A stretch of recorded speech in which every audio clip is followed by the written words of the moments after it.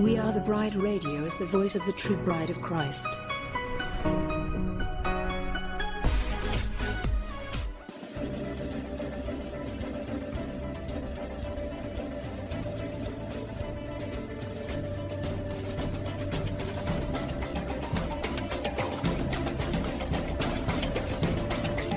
WATB Radio seeks to inform and engage the bride of Christ to stand up and take your place in the army and the kingdom.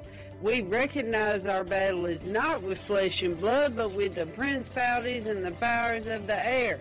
We are a ministry of prayer, and we highlight what God is doing through other ministries and ministers across the globe.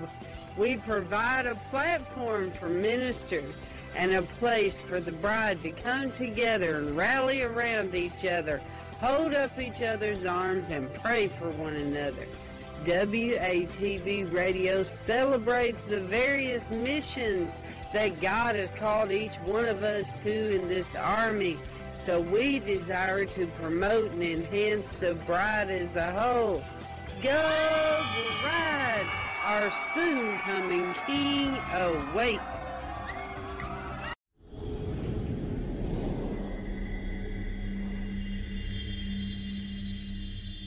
Welcome to News Today with Dr. June Knight as your host on WITB. This is a WATB disclaimer.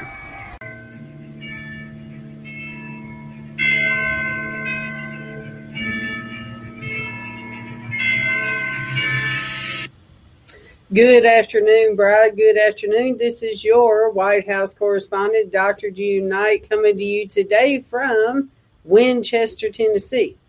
So listen here, bride. Yesterday, I revealed on the news broadcast about President Trump writing that nasty letter about Dr. Fauci and Dr. Birx. Well, it has become a firestorm. Apparently, there was an interview this weekend on CNN with Dr. Birx and Dr. Fauci, and it caused President Trump had to strike back. So that was the reason of that email. But let's check out what they're saying here on BusinessInsider.com. Let me make this a little bit bigger for you. Former president attempts to jab Fauci and Birx as U.S. vaccinations climb to over 95 million. Trump attacked Dr. Fauci and Dr. Birx after their CNN interviews. Fauci now works under Biden and played a key role in the current progress to help curb the virus. Now, as you know, bride, I've been informing you that President Trump has demanded that he gets the credit for these vaccines. This is why we started the campaign, Stay Pure, Stay Holy, and Say No to Trump's V. Because he wants the credit for it, he can have the credit. Because the church, the true church, rejects it. So now there's a war that they are trying to make it appear that he is fighting against the big dogs. Okay, let's continue here. Former President Donald Trump took jabs at Dr. Fauci and Dr. Birx, two members of the COVID-19 task force, after they spoke candidly about his administration's response to the pandemic in a CNN special on Sunday. Based on their interviews, I felt it was time to speak up about Dr. Fauci and Dr. Birx, two self-promoters trying to reinvent history to cover for their bad instincts and faulty recommendations, which I fortunately almost always overturned, Trump said in a statement Monday. They had bad policy decisions that would have left our country open to China and others, closed to reopening our economy, and years away from an approved vaccine, putting millions of lives at risk. Trump's statement comes as Fauci remains a key part of President Joe Biden's COVID-19 response team, and as more than 95 million Americans have already received at least one dose of the vaccine. Over 52.6 million have been fully vaccinated. Can you believe that, Brian? Okay, now, Okay, this is some of what President Biden said yesterday when he spoke about the vaccines. He bragged about how he is actually on the way to getting 200 million. His goal was just to get 100 million vaccines out before his 100 days. Now it's been increased to double that to 200 million. Let's listen a little bit to President Biden. And notice Vice President is in the room with him. All been incredible. Healthcare providers, community leaders from all walks of life. So many volunteers of all ages and backgrounds stepped up as well. My fellow Americans, look at what we have done in the past 10 weeks. No other country has come close. 100 million shots in less than 60 days. And now we're moving to the next 100 million shots in just 40 days.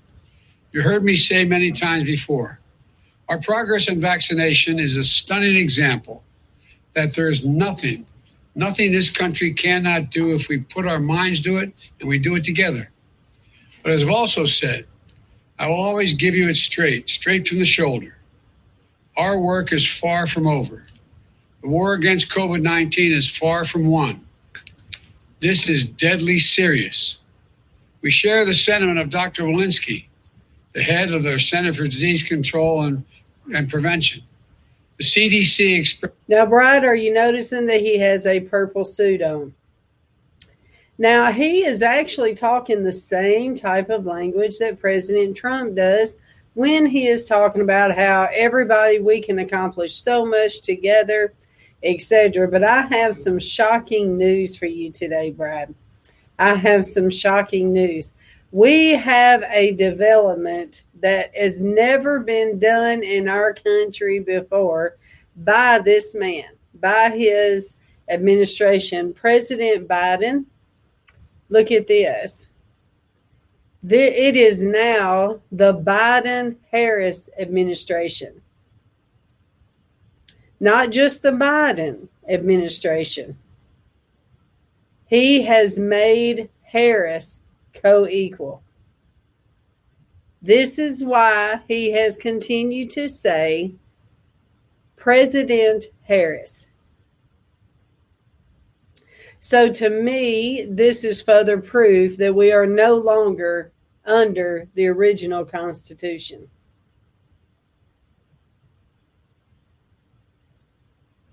I fully believe that. Our country is gone.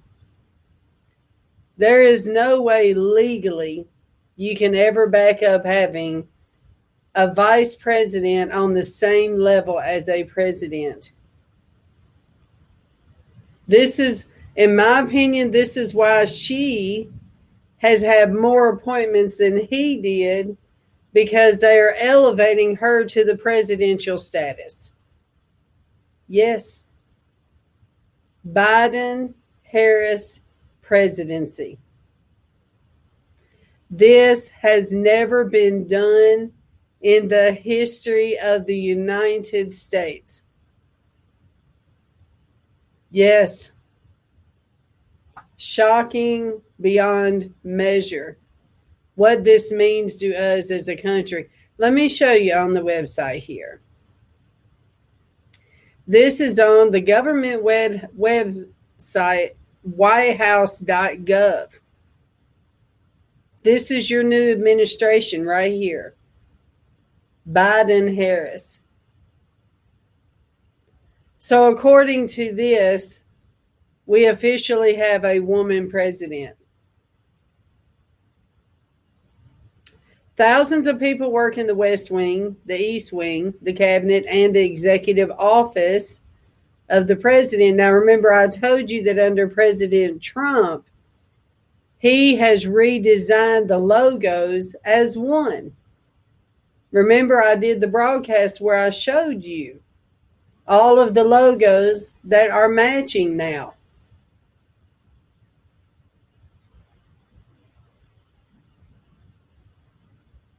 See? I also think, see, there's the logo I was showing you where they have made everything as one. is this new logo right here.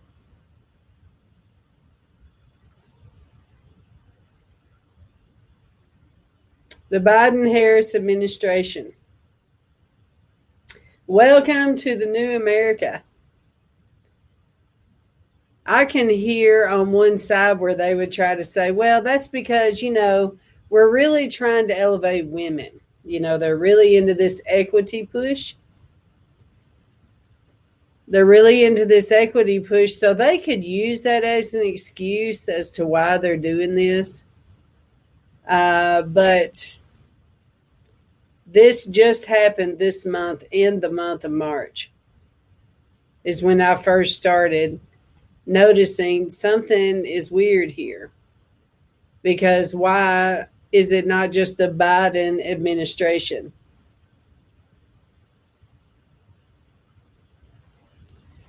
So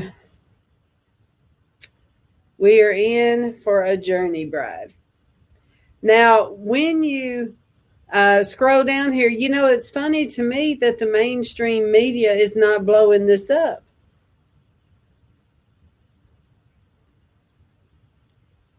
Don't you think this? Isn't this weird to you why they're not blowing this up? Let's see here.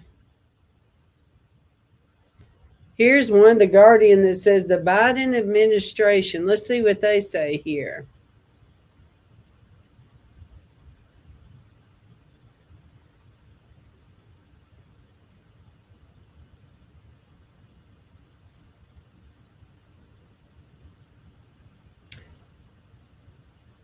I guess that's just different articles. Okay, let's go back here.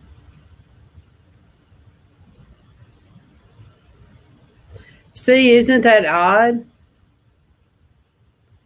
That nobody is blowing this up. And they're, this is the most unusual thing that's ever happened, I think, as far as leadership within the United States.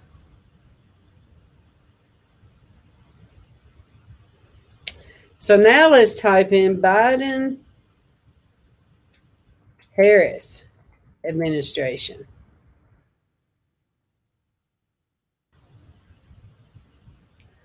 Okay, here's one, Fox News. This is just 2 days ago, okay. White House lists Biden-Harris administration on official website. Neither of the previous two administrations listed both the president and vice president on their main website or social media channels.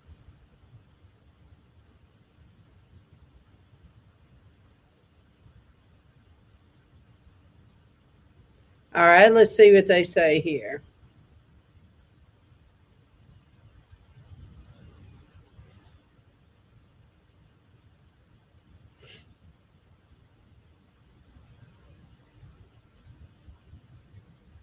Well, I guess my internet is slow, but the White House is breaking with tradition, it says. Now lists the Biden-Harris administration on the website rather than simply saying the Biden administration. The move appears to have been one of several moves seemingly intended to elevate Vice President Kamala Harris's position within President Joe Biden's administration. Both Biden and Harris are also listed on the White House main Twitter page with the bio reading, "Welcome to the Biden-Harris White House." So let's check that out. Okay, let's go over here and check out Twitter. And let's go to White House.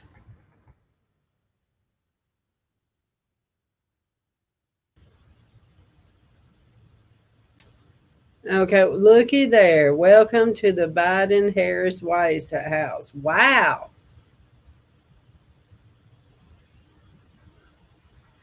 That is, let's see if they list a tweet about it. Well, they at least still have President Biden as the POTUS. That's good. That's good. All right, let's see here.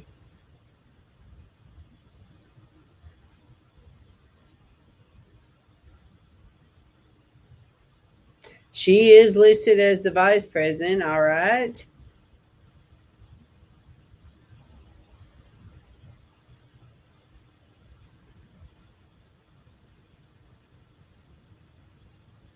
Okay, I don't see anything about it so far.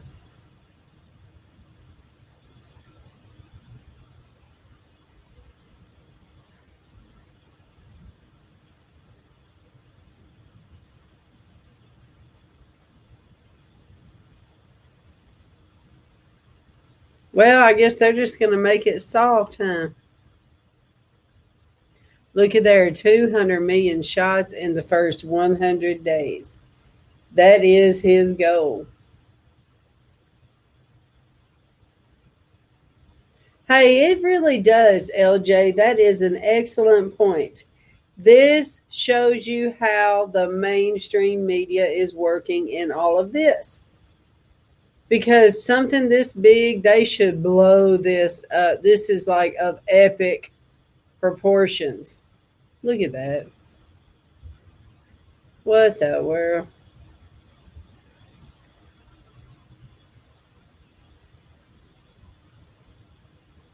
Okay, well, let's go back here.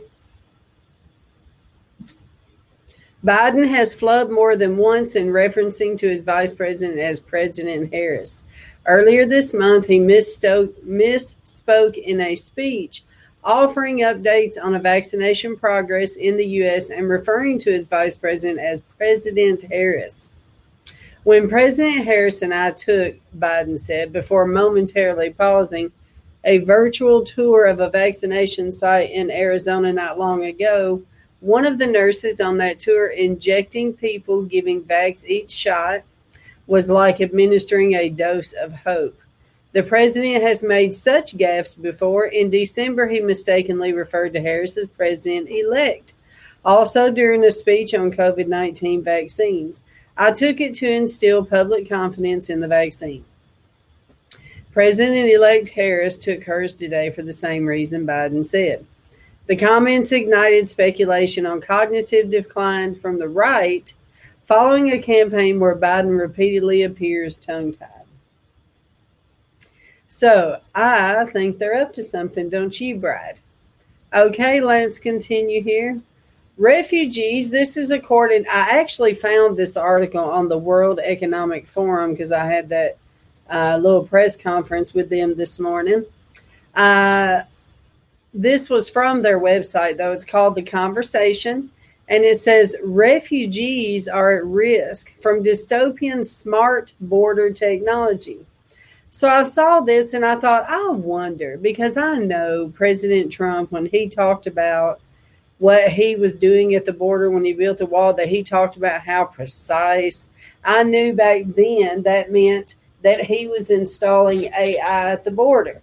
So let's check this out here. Now, this is dated December 8th of 2020. Okay, let's make this a little bigger for you. New technologies deployed on borders for migration management and border security under the umbrella of Smart Border Solutions are ignoring the fundamental human rights of migrants. Unmanned aerial vehicles, drones, for example, are often deployed in the surveillance of refugees in the U.S. and the EU. Big data analytics are being used to monitor migrants approaching the border. So the press conference that I was a part of this morning, they're talking about how they are going to use drones to deliver medicines into remote villages. And they also talked about how we're going to begin to see a lot more drones now, Brad. So I want to tell you, and I want to inform you, because drones kind of freak me out a little bit. And I also told you that those lights that I see on the side of the interstate, some of them look like drones on the top of the big poles that look like they can lift off and just take off after you. So I believe that you'll see through this report today that the police officers and military are declining the V, which means, okay, if until this thing gets forced. And you've got all these different doctors. Because I told y'all, I interviewed that nurse that said that the medical industry, 60% are declining it. So we have got a problem, because if you have the police officers declining it, if you have, your medical declining it, and then all you have is military to come in because they're forcing it on the military or whatever, you're going to see a lot more drones and different machinery that's going to take their place. So I just want to warn you of that, Brad, that we're going to begin to see, now that we have 5G, thanks to President Trump, now that we have 5G and we have the juice to be able to power all of this, plus the surveillance and all this, you will also see through the report today, the surveillance is increasing. Okay, so let's continue here. Artificial intelligence is an important component of migration management. For instance, the EU and the United States and Canada invest in AI algorithms to automate decisions on asylum and visa applications and refugee settlement. Meanwhile, the real-time data collected from migrants by various smart border and virtual wall solutions such as satellites, drones, and sensors are assessed by AI algorithms on the border. Okay, now you have to know, Brad, that everything that is called smart is AI. You do realize this, right? That it is ran, it has AI within it. Okay. At the U.S.-Mexico border, for example, the U.S. Customs and Border Protection Agency is using artificial intelligence military drones with facial recognition technologies, thermal imaging, and fake cell phone towers to monitor migrants before they even reach the border. Now, I want to tell you this. I just received a text message this morning that said that this missionary family in New Mexico is being forced by the government to take over their camp for these migrants coming over. They told them they are expecting 2,500 migrants to come in their facility, which means the government is taking over their facility, which means they're not going to be able to do their camp this summer that they was so excited because they probably couldn't do it last summer. So we're going to, and then, okay, if you say, well, we have all of this AI on the border, why are these people crossing over? Something is not right with this picture. And then the next question you have to ask yourself is, who are they letting over? And why are these people here? And, how is all this happening? If we have artificial intelligence to stop this, something is coming over. Okay, so according to this article, it says they can listen to conversations between migrants. Can you believe that, Brad? Them just walking in the desert like that. That they can listen to them. How can they listen that far away? This is telling you how AI technology is. We have no idea, really, Brad, how bad this technology is that they have. Okay, they can listen to conversations between migrants, try to identify them from their faces. Remember, Brad, I showed you on a broadcast before that they can identify you in a crowded room with 1 million people now. You riding through a red light, they can tell. Their technology is absolutely precise. Check out their social media accounts. What? You mean to tell me that AI can just scan your social media accounts just like that? Wow.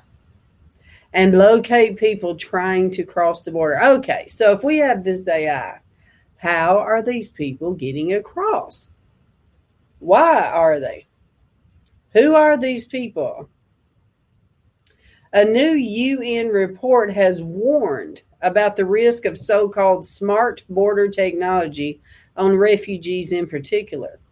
These technologies are helping border agencies to stop and control the movement of migrants. Well, this explains how President Trump was able to get such a hold on it, remember? And now, as you remember from his letter about President Biden, where he says it's out of control. But you really have to wonder. Securities, migration, governance by treating migrants as criminals, and ignore the fundamental rights of people to seek asylum. Furthermore, they collect all data without taking the consent of migrants, factors that in other circumstances would likely be criminal if deployed against citizens. The automated decision-making processes can exacerbate pre-existing vulnerabilities by adding on risks such as bias, error, system failure, and theft of data, all of which can risk in greater harm to migrants and their families. A rejected claim formed on an erroneous base can lead to persecution. Well, let me tell you this, Brad. Remember, I told you that with AI taking over, they do not care about your feelings. There is AI. This is why it says equity. That word equity, just think AI, because it doesn't care what color you are. It doesn't care how old you are. It doesn't care if you didn't sleep good last night or if you do not feel good. If you do not obey the rules, that's it. See what I mean? And that's what they're saying in this, like it's not able to differentiate. Okay, so let's move forward. All right, this is according to Humans Are Free. I don't really know about this website. I'm a little suspicious, but I know that this is true, so let's go ahead and read this. Okay, your post-COVID life will be controlled by track and trace apps funded by the Rockefeller and Clinton Foundations. The Rockefeller Foundation and the Clinton Foundation have developed a series of COVID apps which will tightly control your post-COVID life. I've already told you this, Brad. When you get everything from tested on, if you get tested or if you get the V, that's it. You are monitored forever and a day. So, which will tightly control your post-COVID life. The initiative is launched by a non-profit trust, Commons Project Foundation. Wait a minute. Is this not what was on my news broadcast yesterday? Do you remember me talking about this? And this was one of those that was a part of the World Economic Forum COVID pass deal. How many remembers that?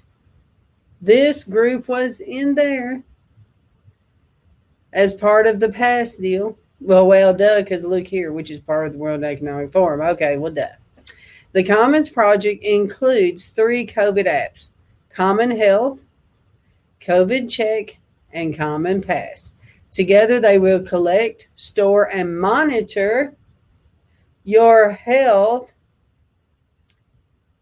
data based on which the apps will decide whether you are eligible to travel, study, go to the office, or whatever.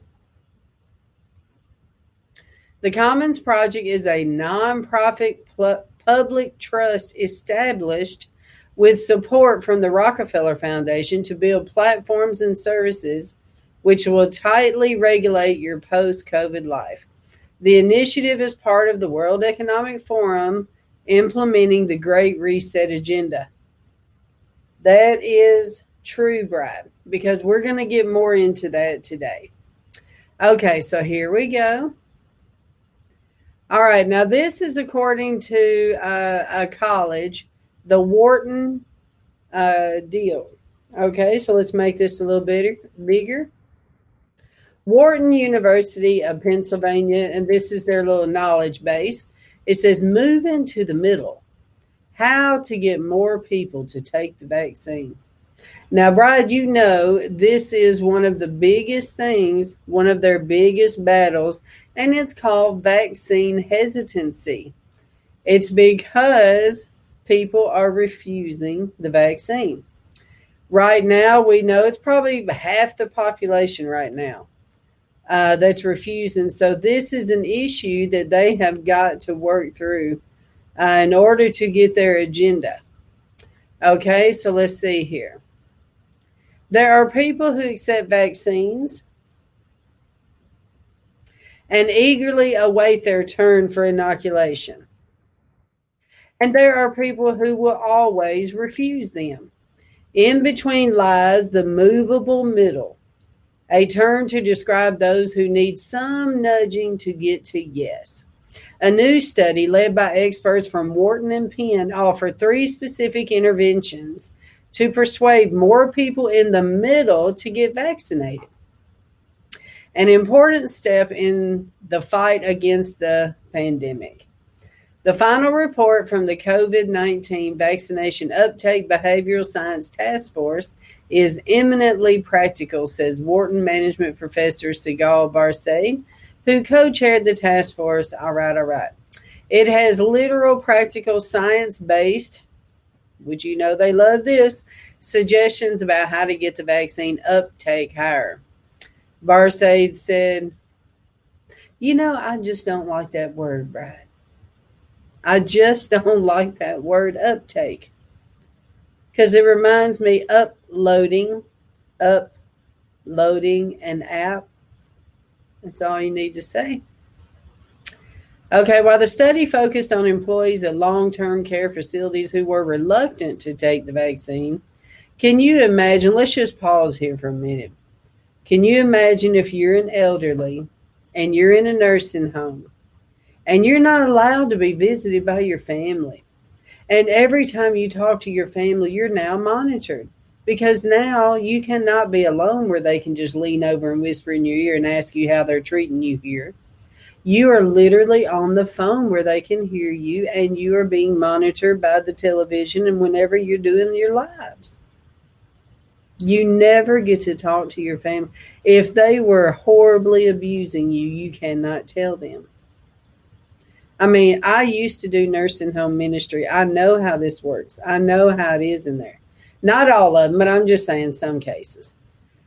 Okay, so on top of that, if you're in the nursing home where your family has had to sign a document saying whatever medicine needs to be given, they have permission to give it. And then let's say that you're in the nursing home and you have your mindset, I do not want this, and you have no choice. Wouldn't that be terrible? Can you imagine what these elderly have been through? It's hard to even fathom without just wanting to get on your face and cry before God. But this is what's happening in our country right now. Okay, so let's continue. When it was first released in mid-December, the results are easily translated to other populations and other kinds of vaccines, Barsade said. That's because it relies on behavioral science to influence change rather than information. Previous research has found that simply presenting the facts, such as the data on vaccine safety and efficacy, usually isn't enough to get people off the fence, and that's the truth. You're sitting and talking facts is not going to change anybody's mind. It is not. Of course, having good information is critical, and it's one of our levers in the model. However, it is not enough to have it alone. Barsade notes in the report, good information, a great website, and eye-catching infographic. These passive interventions were not as effective on their own. They need to be partnered with active psychosocial interventions as well. In other words, they're going to need live people. They're going to need stories, and they're going to have to make it real to people type of deal. Okay, so here's their 4 recommendations. Empower vaccine acceptors as advocates. Just like T.D. Jakes. That's a good example. T.D. Jakes, one of the leading African-American preachers, who is partnered with Oprah, so he is high up on the food chain. And with Tyler Perry and all this, he's with the who's who of the who's who. Okay, now he has part, so he is an acceptor, okay? And he is an advocate, like Franklin Graham. Franklin Graham is one of them. He's an advocate. So in other words, get people to be an advocate for this. Okay, the next thing, make it easy. President Biden just announced they are putting it within where the 90% of the people are, it's going to be within 5 minutes. So they're making it, they're putting it right in your neighborhood. You will not be able to run from it. 3, use social influence and boost motivation. Now, what? Providing silicone bracelets, stickers, and other wearable items that signal vaccination are another way to create subtle positives. Period. Also give like ways to get the ones that get the V to brag about it in front of others that are not. So kind of like a peer pressure. Okay, number 4, build trust in vaccine safety. One of the biggest reasons for vaccine hesitancy is distrust. Duh. Yeah, I would say so. Whether in the government, the workplace, or the vaccine itself. Combating this distrust requires a combination of approaches. Transparency about vaccine development. See, this is where the Christians are having a cow. Because of what is in it. Okay, this is the game changer right here. Just in case the White House is watching me and the CDC, I'm just telling you on behalf of all humans. That is the problem with why people are not taking it. Because of what's in it. Advancing vaccine literacy, they're doing that for sure. Partnering with physicians who serve Medicaid patients, and emphasizing the freedom to decline the vaccine. See, that is another reason why I think they are making it very clear that they're not going to force you right now. Because can you imagine, Brad, what if they turn around and told everybody, okay, if you don't get this by June, if you don't get this shot by June, we are going to force you, so you better come and get it. I mean, common sense, Brad. Can you imagine what society would do if they thought you was going to force this on them? You know, I mean, where they just come out and said it? No, it would be a riot beyond riots. And they know this. So, but let me just give you a few examples. We know that the tides can change overnight. If some type of flag happens, if you know what I'm saying, it can change overnight. But I'm of the belief that they're not even going to tell you when they're going to do it. It'll be like in the middle of the night. You know what I'm saying? I don't think they're going to warn society. I really don't. Okay, so let's continue. All right, let's go on to the next thing here. This is most of these, Brian, I actually got off the World Economic Forum website. So this is like the legit of the legit sources. I'm very picky about my sources that I give you. Okay. This one is from sciencemag.org. Okay. And let's see here. Vaccine passports.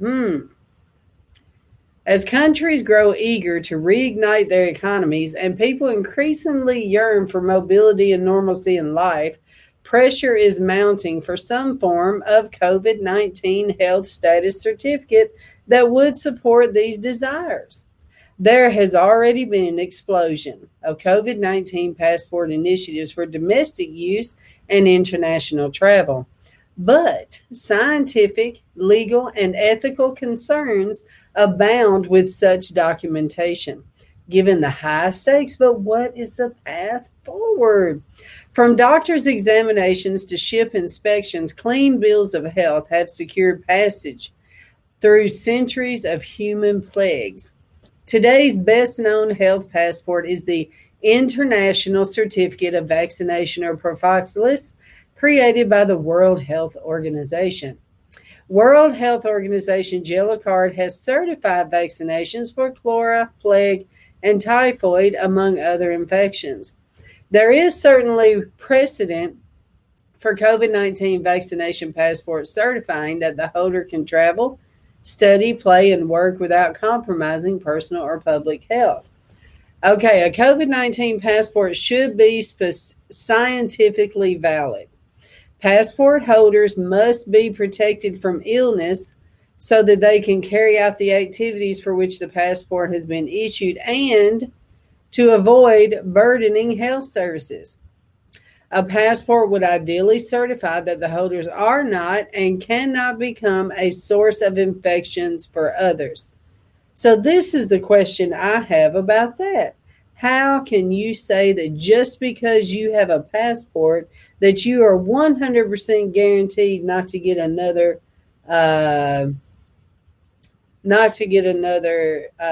plague? You cannot say that. You'll see today, I've already got reports where people that have had it still got it. So how are you going to say just because you have a passport that you're more protected than I am? Do you see what I'm saying?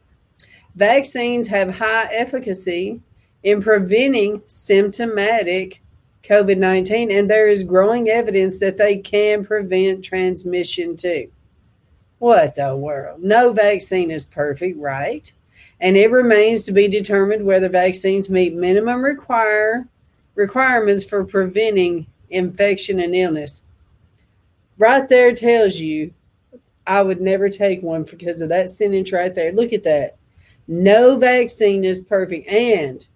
And look, it remains to be determined, which means what is out there right now is nothing but a test. This that's going on out there right now is nothing but a test. It is a trial. It's not even approved by the FDA. It says right here, it remains to be determined whether vaccines meet minimum requirements, the minimum ones, for preventing infection and illness. The duration of protection conferred by vaccines should be tied to passport expiry dates, perhaps with options to revoke passports if new coronavirus variants comprise efficacy. See, this is what I was trying to tell you, Brad, because they are telling you, look, all you have to do is get these 2 shots and you'll be forever okay. No, you are in for a punching bag. You are in forever. They will be giving you, what do they call those? Kind of like we have with our upgrades, boosters. You will be getting boosters forever and a day. And like they're saying right here, okay, if a new variant comes out, are they going to be saying that they're going to have to give you another one? This is what we're trying to say. These passports should also be judged for their comparative advantage. They may be preferable to viral RNA and antigen tests, which aim to certify that individuals are temporarily free of infection, and to antibody tests which do not guarantee immunity to infection or disease. Bam! Right there is the proof. Bam. All it's saying is right now you are. That's all it's saying right now. So The vaccination certificate should be portable, affordable, and linked safely and securely to the identity of the holder. Yes. Ideally, it will be internationally standardized with verifiable credentials and based on interoperable technologies. What is interoperable, Brad? What is it inside of you technologies? I've already showed you on the Moderna website where it's an app. It's an actual app that they're putting in there. It's like they're building a computer system inside of you. Internet of Things, Internet of Bodies, Internet of DNA. Forgery and personal data security are dominant concerns, see? But such problems are routinely solved for financial and other sensitive transactions, which we know it will involve transactions financially in the near future. Bride, it's all coming around the corner. Many issues surround the fair use of vaccination passports. The widely held view is that documents must avoid discrimination and inequality. Ideally, a passport would be exclusive only with respect to its primary purpose, which is to protect the health of individuals and others with whom they come in contact. But such exclusions inevitably raise barriers elsewhere, some, such as restrictions or non-essential leisure activities, should be relatively easy to manage. The greatest risk is that people for whom vaccination is unacceptable, untested, inaccessible, or impossible are denied access to essential goods and services. Let's read that again. The greatest risk is that people for whom vaccination is unacceptable, the anti-vax people, untested, inaccessible, or impossible are denied access to essential goods and services. This is telling you, Bride, this is coming. Just like the broadcast I showed you yesterday, this is the buy and sell. This is it. This is it. On a stick. This is it. How much more proof can I give you people? This could happen where there is vaccine hesitancy. That's every anti-vaxxer. That is what that is. Or refusal among certain ethnic minorities. See, this is what is up with the black people. A lot of them are refusing because they feel like it's a plot against them. They feel like, we know you're after us. We're not touching that. I actually saw that video of that woman in Texas. The one that was telling everybody, about the, the ice storm when it came. She was telling everybody, oh, you people, she was going off about it. She was like, we know why you're trying to come after us. We're not stupid, But where there are no data on vaccine efficacy for people at risk, such as children and pregnant women, where migrants are undocumented and unreachable, where passports are exclusively digital, barring people without smartphones, and where people are not yet eligible for vaccination. These examples signal the need for alternatives and exemptions. Exactly, Lisa. That's right. I believe, like Lisa's saying, it's where the patch is coming in. Also, remember I told you about that deal I was in this morning with the drones. They're going to be delivering it to people with drones. They're going to make sure these people, everyone across the world, will have one as their go. Okay, let's continue here.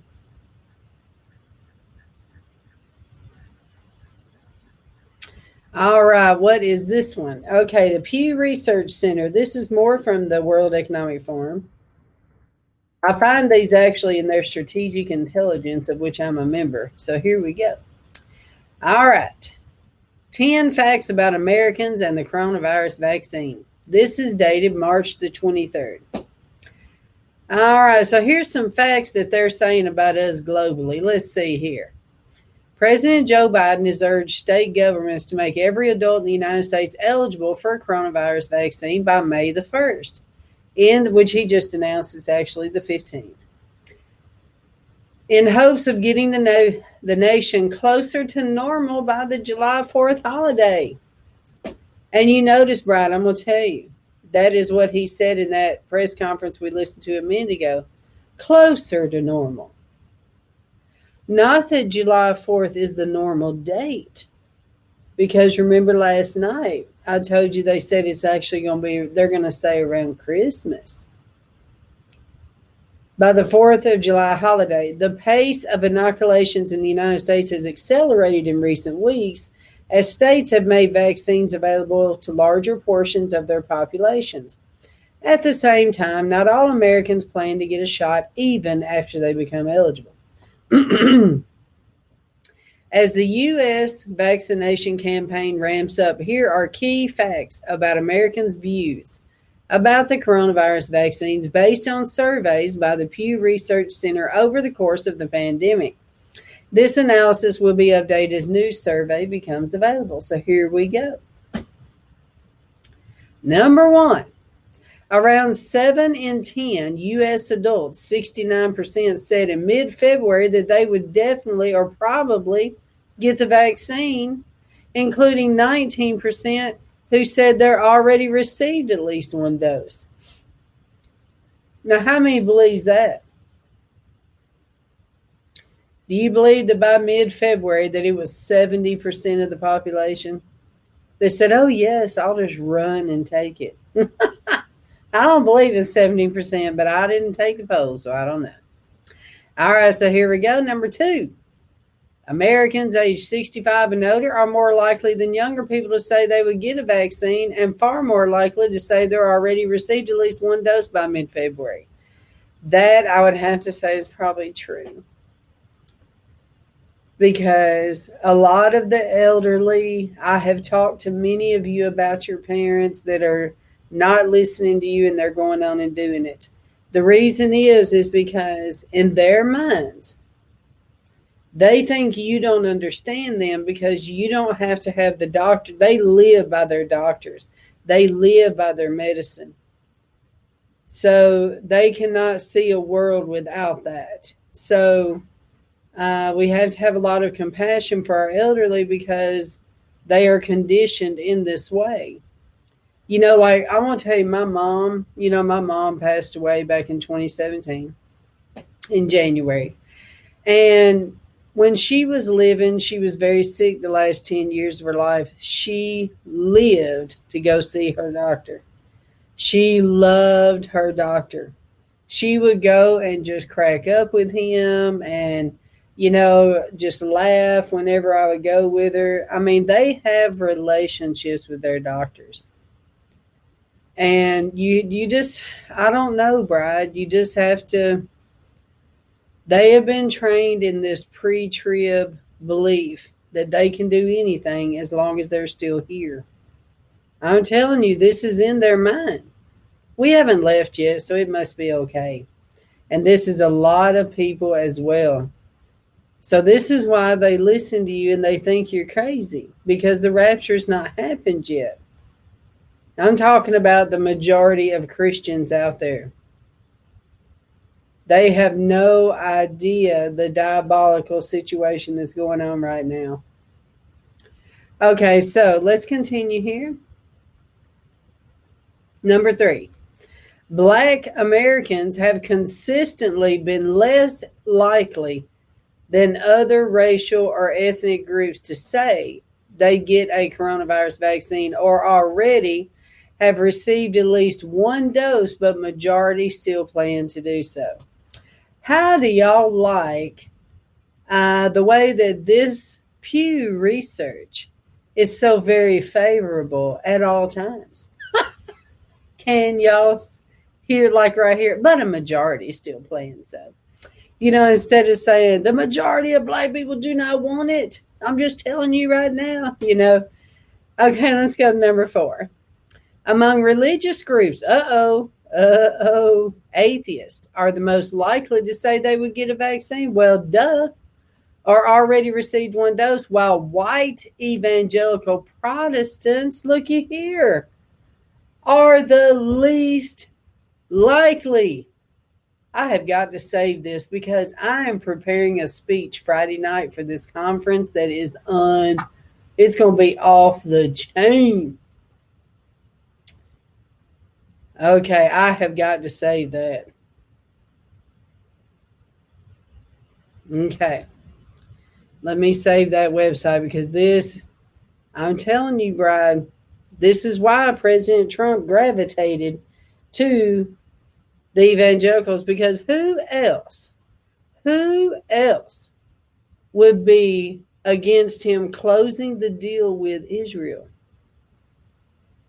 but the Christians, the white evangelicals, because of the biblical prophecy of him doing a peace deal between Israel and giving up their land.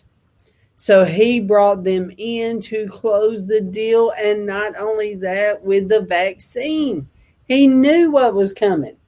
Why else would Obama sign a executive order a month before President Trump took over to prepare for a pandemic?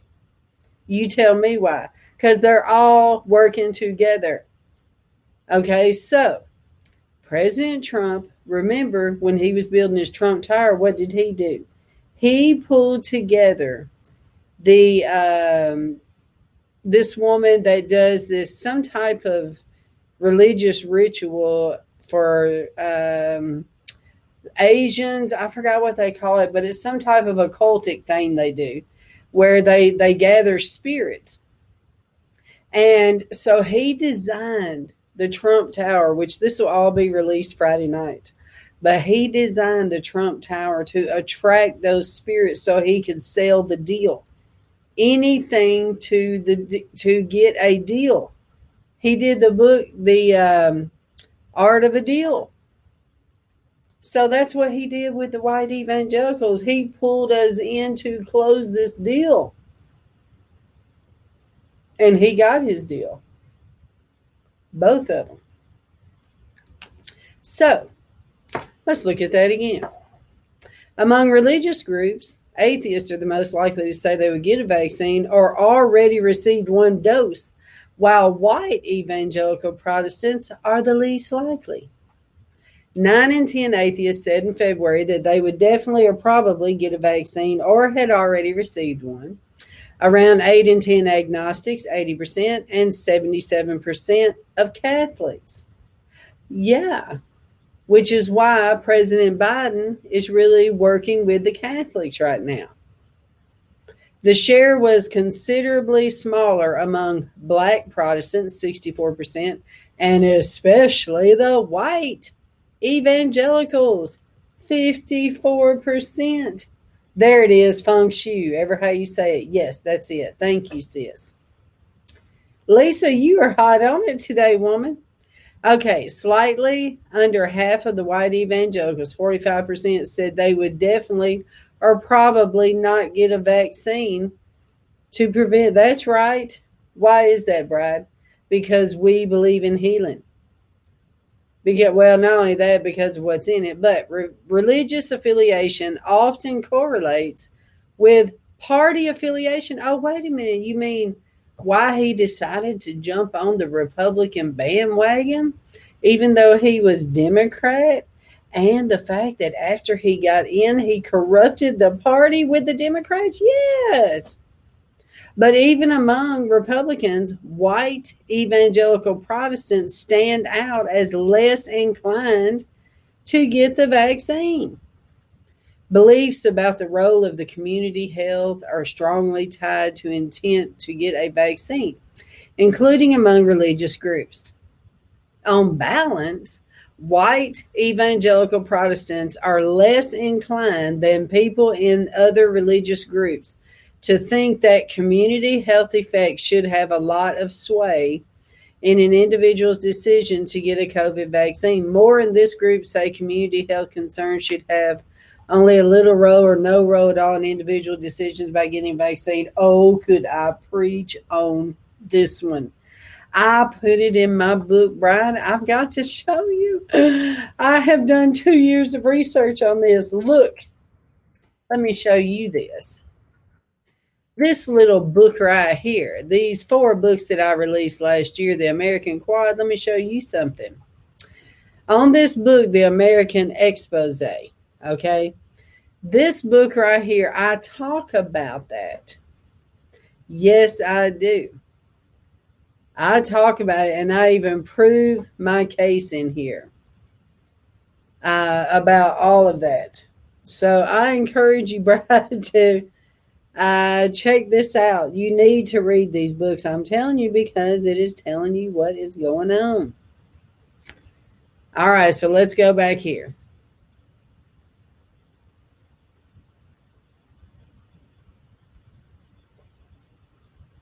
Because in this role of this universalist Jesus that we're battling, this is what this is. The universalist Jesus wants us to be everything horizontal. It wants us to be everything universal, everything where you consider the common good of everybody around you. Do away with your individual relationship with Jesus. Do away with your individual relationship with God. How dare you think about yourself? You are selfish. You must love your neighbor the way that they are twisting of loving the neighbor. But see, the Bible says, which is why they don't like Jesus, because he says, if you love your children more than me, if you love your spouse more than me, your car, your house, anything, your job more than me, you're not worthy of the kingdom, which means it is an individual single relationship between you and Jesus. So we cannot cross that barrier. Do you hear what I'm saying? You have to consider your relationship, because you are the only one that can get you to heaven. Is your choices, not your mama, your granny, nobody. But this is what they don't like, because you are messing up their utopia. You are superior. This is what I'm trying to tell you about the white superiority. They think because you are not loving your neighbor the way they describe that you should love your neighbor, which is like what you're talking about not owning your own land, like the example I gave you the other day about Florida. How they went to this man's land and said, hey, since your cows are pooping and they're smelling up my house, okay, I'm going to have to come and help you. And we kind of own this land together, because everything is about the common good. So this is coming in the very near future. And this is why we will be criminals, because we will not be a part of the common agenda, the circular economy that I keep warning you about. The circular economy is where everything all flows in a circle. Everybody's together in this world. We're all as one. Okay. Let's continue. Number 5. Democrats are more likely than Republicans to say they would get a coronavirus vaccine or already have. Duh. The Democrats are liberal. They don't care. I mean, they support abortion. So what else do you think they would do? So Democrats are more likely than Republicans to say they would get a coronavirus vaccine or already have. And the gap between the parties has grown wider. Wonder why, Mr. Trump? Wonder why? He has divided that. He's divided churches. He's divided families. He's divided everything. He has divided our country, which a lot of the church, the so-called church, is behind him, saying he's the chaos candidate. He's meant to do that. Oh, yeah, God really endorses slicing and dicing people with their mouth. Yeah. No. When we're reading the Bible in Isaiah This morning, we studied this again about God's pattern of judgment, and he talks about having a prideful king. God does not change. All right, let's continue. Let's go to number 6. Public intent to get a coronavirus vaccine is linked with confidence in the vaccine research and development process, among other factors. 7. Concerns about side effects and the speed of the research and development process top the list of reasons cited by those who plan not to get the vaccine. All right, let's move forward here. Look at this, Bride.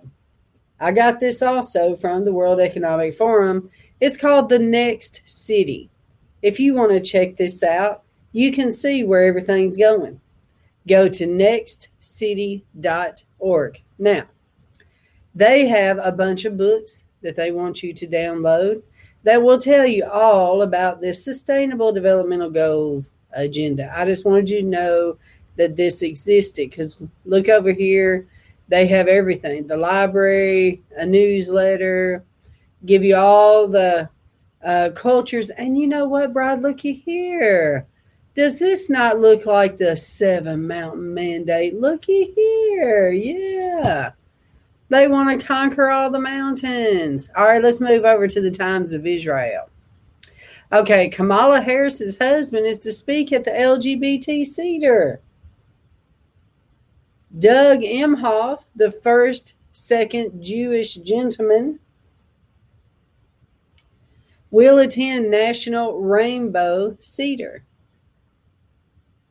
Doug Emhoff, husband to U.S. Vice President Kamala Harris, will serve as guest speaker at this year's National Rainbow Cedar. The event, a virtual one, strives to celebrate Passover through an LGBTQ lens. Can you believe this? I don't believe that God will sit back idly on our country with all this going on. The Cedar's theme is renewal and resistance, a journey towards liberation. It will include a specially commissioned Haggadah coupling the story of Passover with the history of the LGBTQ movement, focusing on the progress it's made in the 13 years since. Yeah, let's just talk about how President Trump has helped you greatly over the past few years. Emhoff, alongside being the first ever second gentleman of the United States, is also the first Jewish spouse of a vice president. No Jews have been elected to the first or second highest office in the United States, though Donald Trump's daughter Ivanka Trump, who converted before marrying Jared, made history as the first Jewish member of a first family, which that is to be contested because some say that President Trump is Jewish. I don't know, or do I know?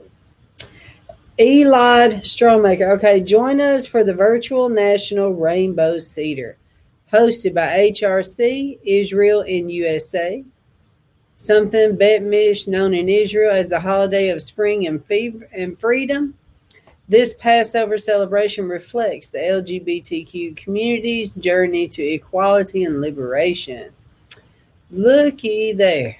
What do you know? And sponsored by the UN. Well, what do you know? Well, just to let all of you know, our country, even in President Trump's administration, is on the LGBTI board at the UN. So we cannot expect anything less when we have been on there pushing this agenda. Okay, so let's continue here. Remember, President Trump was also the first one to hire an openly LGBTQ person in his cabinet, who also he sent across the world to change their view on LGBT. So he was very much a part of this big agenda here. On the campaign trail with Harris, Emhoff gained his own sizable social media following. Yeah, Now, isn't that funny, Bride, that they are putting him in the front? Remember, I told you it looks that way because I have been covering a lot of what he's doing because he is doing things.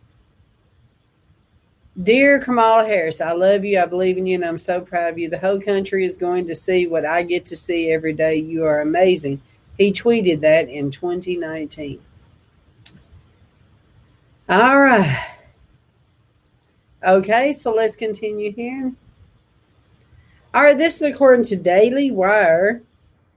California bill seeks to ban police officers who have expressed religious or conservative views.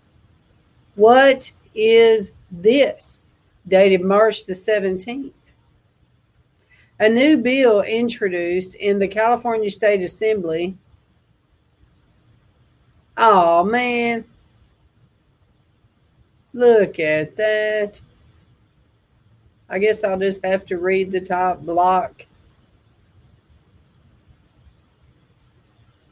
Boy, they've changed her look, haven't they? All right, so we'll just have to read the top here. A new bill introduced in the California State Assembly seeks to root out police officers who have made public comments supporting religious or conservative views. The Federalist reported that the bill purports to simply remove officers who have engaged in hate speech. Can you believe this? Or are affiliated with a hate group. So let's check it. Let's check this out. Okay, the Federalist and California State Assembly. The Federalist, California State Assembly, hate speech. All right, let's see what they say here. There it is. That's the Federalist.com. All right, let's check this out. Okay, let's make this a little bigger. This is a division of the Federalist Media, okay? Wow, look at them kneeling. Isn't that awesome? Okay, so this is dated March the 16th. A new bill introduced by California State Assembly member Ash Kalra in San Jose would prohibit police officers from serving if they have used arbitrarily defined hate speech or are affiliated with a hate group. The bill, known as the California Law Enforcement Accountability Reform Act, CLEAR, claims to combat the infiltration of extremists in our law enforcement agencies and would mandate a background check for all officers who have exchanged racist or homophobic messages. I declare this is coming. We all know what happens in California is coming to the rest of the state. So can you imagine how they're going to see if they probably already have? Kalra claims that AB 655 is necessary to prevent the apparent cooperation, participation, and support of some law enforcement in the January 6th Capitol breach. The bill defines hate speech as advocating or supporting the denial or constitutional rights of, the genocide of, or the violence towards any group of persons based on race, ethnicity, nationality, religion, gender, gender identity, sexual orientation, or disability.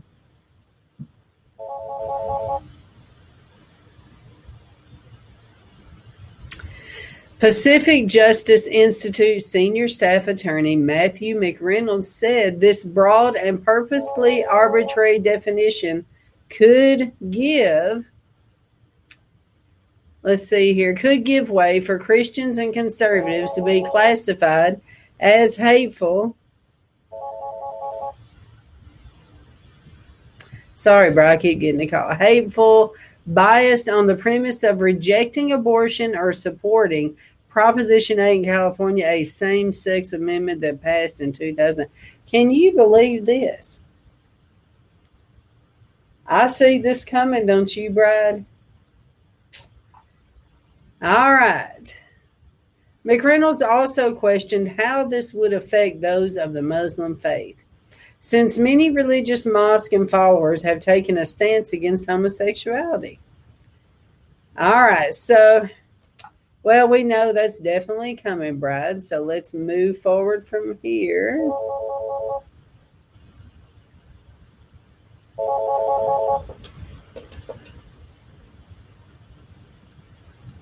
All right, let's move forward here.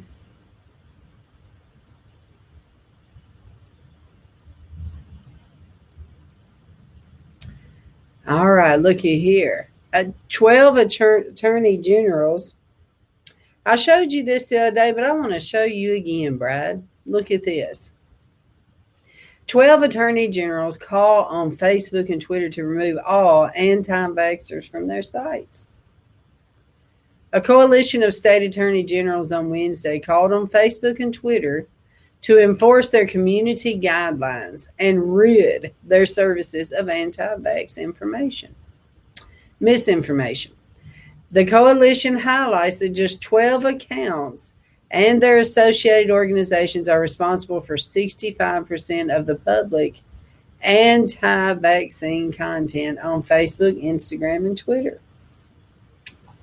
All right, so let's move on to the next deal. Okay, the future is now, according to this website, which is lse.ac.uk. This is over in the United Kingdom. Faith-based responses to the climate crisis. Central to the work of the LSE Faith Center is the understanding that religious faith is not a compartmentalized aspect of the individual's life, but instead informs a worldview that continually shapes a person's behavior and actions. As responding to climate change assumed unprecedented global urgency in 2019, it seemed timely to acknowledge and explore how religious actors can play their part in mobilizing climate action. Who are these religious actors? How many ministers have we seen going towards climate change? We're seeing them. We're seeing the change of them turning towards the UN and all of this. So I just wanted you to know that they are addressing how to pull the church in on this. Okay, this is according to NBC Los Angeles. LAUSD to launch Daily Pass health check system. And here's how it works. The Daily Pass system generates a unique QR code for each student and staff member. That code authorizes entry into a specific LAUSD location for that day only. Published on February the 22nd. Heather, I do talk about the Florida guy. It's in this broadcast, so we'll hear it in a minute. Okay, here we go. Endured 2 painful losses, and a California law may have made it possible. This started with the beating and robbery of an immigrant couple and the loss of a prized watch. That watch ended up at a pawn shop in Los Angeles, and at first, the pawn shop demanded cash before they would return the stolen watch. Investigative reporter Eric Leonard. Well, that has nothing to do with this, so let's continue. All right, the Los Angeles Unified School District announced Monday, let me make this a little bigger, the launch of Daily Pass, the first comprehensive system in the nation that coordinates health checks, COVID-19 tests, and vaccinations in one online tool.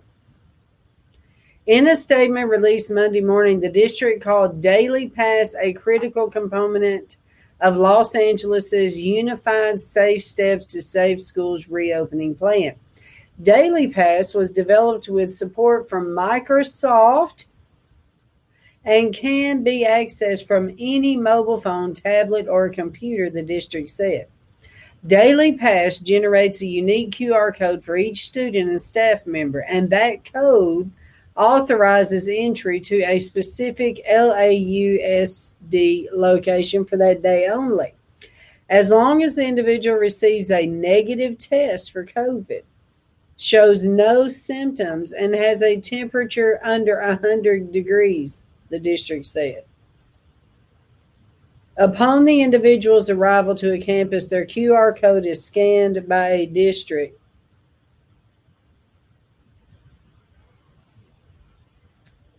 School site leader who takes the individual's temperature. Let's see what they say here. What makes Lindora different is it does actually work. Lindora is ketogenic, is science.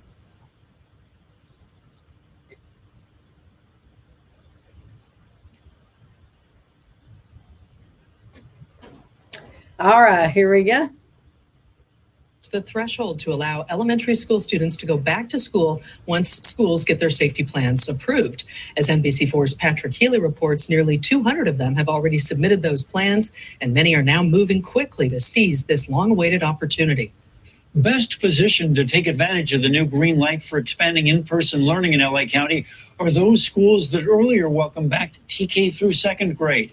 El Segundo Unified plans Friday as orientation day for third graders whose families opt in. Superintendent Melissa Moore told us in-classroom lessons for them will begin next month. Look at it's that. a real lifeline for our students to think that they can return to school, be reunited with their classmates, and for some of them, it'll be meeting the teacher in person for the first time. El Segundo schools and hundreds of others in LA County have already submitted required safety plans, including social distancing, spraying that adequate stuff in ventilation, there. and testing. In another week, Oh. Superintendent Moore said the El Segundo district plans to add grades 4 and 5 and eventually middle school 6th grade. Our philosophy has been anybody who can access and have the opportunity to return, we need to orchestrate that and make it happen for our students. As we first reported last night, credit for this opportunity to reopen all lower grades goes to the recent steep decline in COVID spread. In LA County, now below the threshold of 25 cases per 100,000. But this does not mean schools must reopen. And the UTLA Teachers Union for the county's law. Brian, can you imagine? I'm telling you, I feel for these teachers. First of all, I don't know how these teachers can breathe having that mask on for 8 hours. Anybody for that case.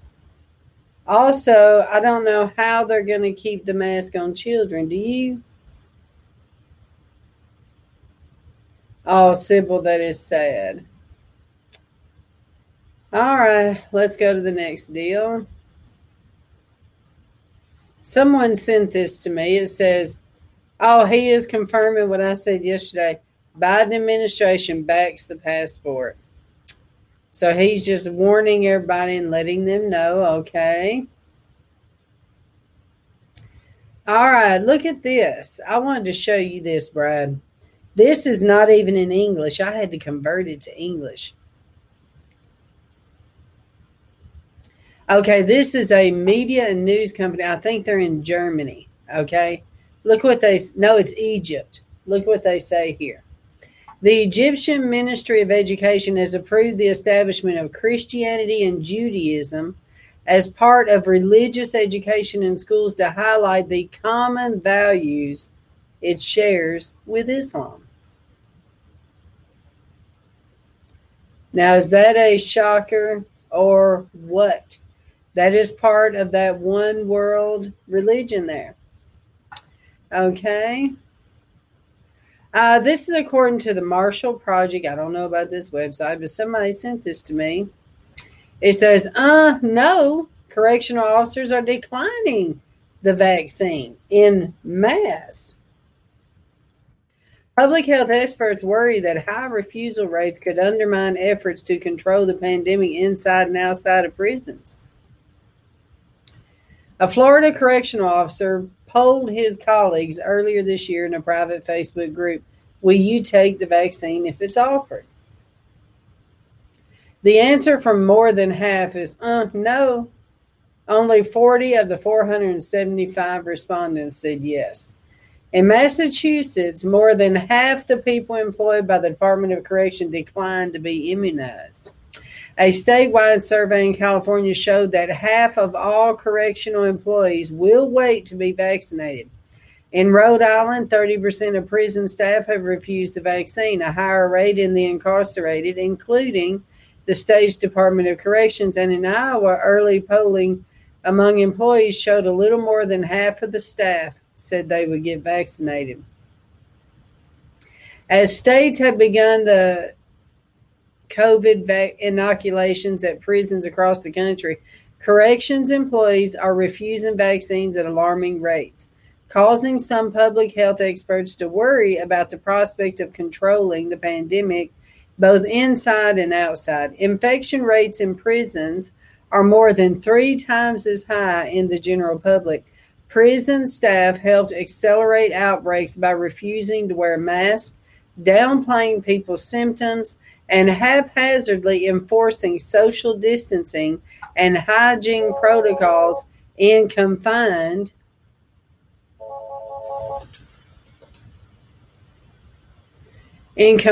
poorly ventilated spaces ripe for viral spread.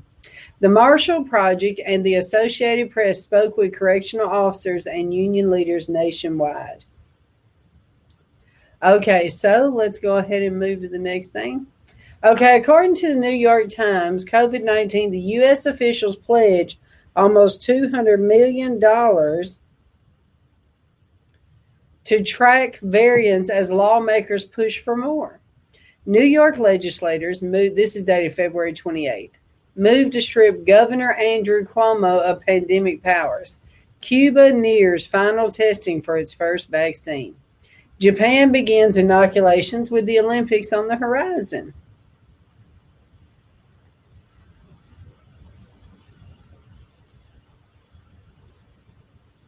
I was looking at that logo. As lawmakers push for billions of dollars to fund the nation's efforts to track the coronavirus variants, the Biden administration announced on Wednesday a new effort to ramp up this work, pledging nearly $200 million to better identify the emerging threats. Calling it a down payment, the White House said that the investment would result in significant increase in the number of positive virus samples that labs could sequence. Public health laboratories, universities, and programs run by the Centers for Disease Control and Prevention sequenced more than 9,000 genomes last week. All right. Okay, let's move to the next deal. This is according to Eureka Alert, which is Europe. Is the way I look at it. Let's see.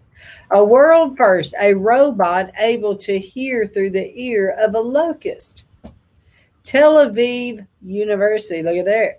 Researchers connect a real locust ear to a robot.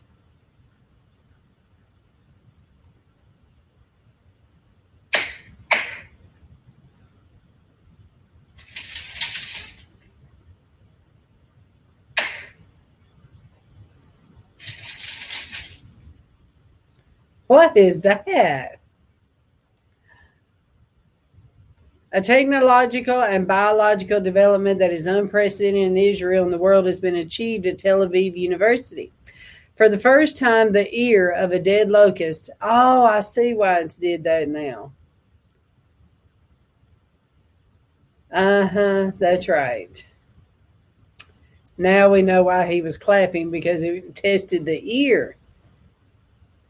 Ears electrical signals and responds accordingly. The result is extraordinary. When the researchers clap once, the locust ear hears the sound and the robot moves forward. When the researchers clap twice, the robot moves backwards. The interdisciplinary study was led by Don Fischel, a joint master student under the joint supervision of Dr. Ben M. Mayos of the Ibi and Aladar Fleischman Faculty of Engineering and Sogol School of Neuroscience. Professor Yossi Yavel and Professor Amir, experts from the School of Zoology and the Sagal School of Neuroscience, together with Dr. Anton, and so. The results of the study were published in the prestigious journal Sensors. The researchers explained that at the beginning of the study, they sought to examine how the advantages of biological systems could be integrated into technological systems and how the senses of dead locusts could be used as sensors for a robot. Yeah, transhumanism on a stick. Let me tell you something, Bride. I have covered stories like this where they actually put human parts on the inside of mice. It is horrible what they are doing, where they are merging species, which is going to result into giants and all this other stuff that the Bible talks about in the last days, which probably we already have all these ugly looking creatures right now, but it's because of their mixing all of the stuff like this. Okay, so you can read all this because I will give you the sources later. Okay, now this one's from a weird website, but I'm going to have to show you though. It's shtfplan.com. Okay, it says COVID panic and fear wanes. Now comes Ebola, dated March 27th of 2021. As the COVID-19 panic wanes and people tire of the relentless fear-mongering in the mainstream media, a new scare tactic is being used, but this time it could be serious. Ebola is back, and the United States is officially monitoring at least 86 people for Ebola. Let's check this out. Let's see if this is legit. CDC, active monitoring of travelers arriving from Ebola affected. Oh, Lord. Yeah, but that's in 2016. Okay. 2019, 2015, 2017, 2014, 2016. Health officials monitoring dozens in U.S. for Ebola. Where? Washington State is monitoring at least 23 travelers. Another 45 are being watched in Ohio. The Columbus Dispatch. Okay, Ohio health officials monitoring more than 40 residents for exposure to Ebola in Africa. So this is legit. March 24th, huh? Health officials are monitoring more than 40 Ohioans who may have had exposure to Ebola after returning from remote areas of Africa with active outbreaks. Columbus Public Health is helping to monitor 42 people, while Franklin County Public Health is assisting in monitoring 3. Spokespeople for each department said, keeping an eye on people who have traveled to parts of the world where there are outbreaks of dangerous diseases is commonplace. Okay, so I guess this article is legit. So let's see what they're saying here. Never let a good crisis go to waste. Or is it another false pandemic disguised as something actually deadly?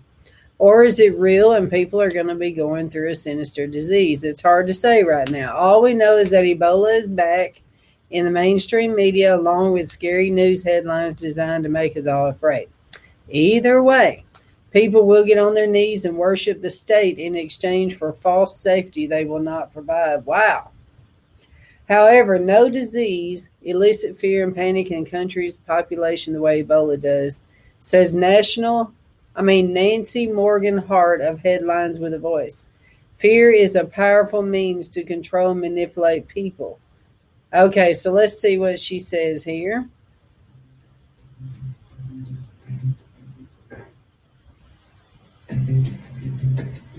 The Coalition for Epidemic Preparedness Innovations has proposed a $3.5 billion plan to reduce or eliminate future pandemic and epidemic risk through preparedness investment over the next 5 years. Y'all have CEPI been hearing has about already this? secured backing from the governments of Germany, Norway, and Ethiopia. Philanthropies like Wellcome and the Bill and Melinda Gates Foundation, the World Economic Forum, the World Health Organization, Gavi, and UNICEF, among others. The plan is divided into 3 parts: managing the threat of the current pandemic now, creating an all-in-one inoculation for other crown illnesses, and preparing for future epidemics, which is a 6-part effort built on global collaboration. For the purposes of keeping my report as brief as possible, let's take a look at parts 1 through 3 in CEPI's preparation for future pandemics. Part 1. Optimizing inoculations current and in development to address virus concerns. Part 2. Creating inoculations for known diseases such as chikungunya and MERS, while adding clinical trials for Ebola inoculations. Part 3. Shrinking inoculation development timelines to 100 days, preparing clinical trial networks to respond to new threats, linking manufacturing facilities, and streamlining regulatory requirements. Keeping in mind CEPI's Part 3, shrinking inoculation development timelines to 100 days. Consider this. Of all known diseases, whether naturally occurring or developed in a government lab, none elicit fear and panic in a country's population the way Ebola does. Fear is a powerful means to control and manipulate people. John Adams wrote, quote, "Fear is the foundation of most governments," close quote. As more and more Americans question the government-approved narrative behind the current pandemic, the powers that be sense that they're losing control over the people that narrative was designed to subjugate. Enter Ebola. Washington State, March 26, 2021. Nearly 24 people are being monitored for the Ebola virus in Washington State after traveling to African countries where infection rates have spiked in recent months, health officials said Friday. The state has placed 23 persons under monitoring for the deadly disease for 21 days after they returned to the U.S. from Guinea and the Democratic Republic of Congo, the state's health department said in a press release. The virus has begun to ravage parts of a prefecture in Guinea, a country where thousands of people succumbed to the virus between 2014 and 2016, along with the North Kivu province in the Democratic Republic of Congo. Ebola, far deadlier than the current virus, took at least 11,300 lives in Guinea, which has a population of 12 million during the 2014 outbreak. The CDC is now requiring airlines to collect and provide it with contact information for all passengers who were in those two countries. Officials have stressed that residents of Washington State are still at a low risk of contracting the virus. Oregon State, March 25th, 2021. Public health officials in Oregon are monitoring 4 people that recently visited the West African countries of Guinea and the Democratic Republic of Congo. Regions in each of those countries are currently experiencing outbreaks of Ebola. There is low risk for people in Oregon. The Oregon Health Authority and local public health departments have been in contact with these individuals, who are considered persons under monitoring since they arrived in the state earlier in March. The goal of this contact is to determine their risk, if any, of being exposed to Ebola and ensure their safety, as well as the safety of their families and the community. The CDC has issued level 3 travel warnings for the affected regions in both countries, recommending people avoid non-essential travel. Level 3, huh? The state of Ohio, March 25th, 2021. Ohio Governor Mike DeWine announced that 44 Ohio residents are being monitored after possible exposure to Ebola in Africa. In his announcement, DeWine stated, quote, "Today in Ohio, health officials are actively monitoring 44 people that have returned from areas of Africa with active outbreaks of Ebola," close quote. The governor didn't say when the group had traveled or when it returned to Ohio, adding that it's currently believed that these individuals that are being monitored are at very low risk of having contracted Ebola. The state of Kentucky, March 25th, 2021. Kentucky Governor Andy Beshear announced that the state is monitoring 15 people that traveled to 2 countries experiencing an outbreak of Ebola. The governor said, well, Bride, I just want to say that this is what I was telling you about. There may be an advance of things that will try to change people's mind. But nothing is going to happen until they get enough of the V. Do you hear what I'm saying?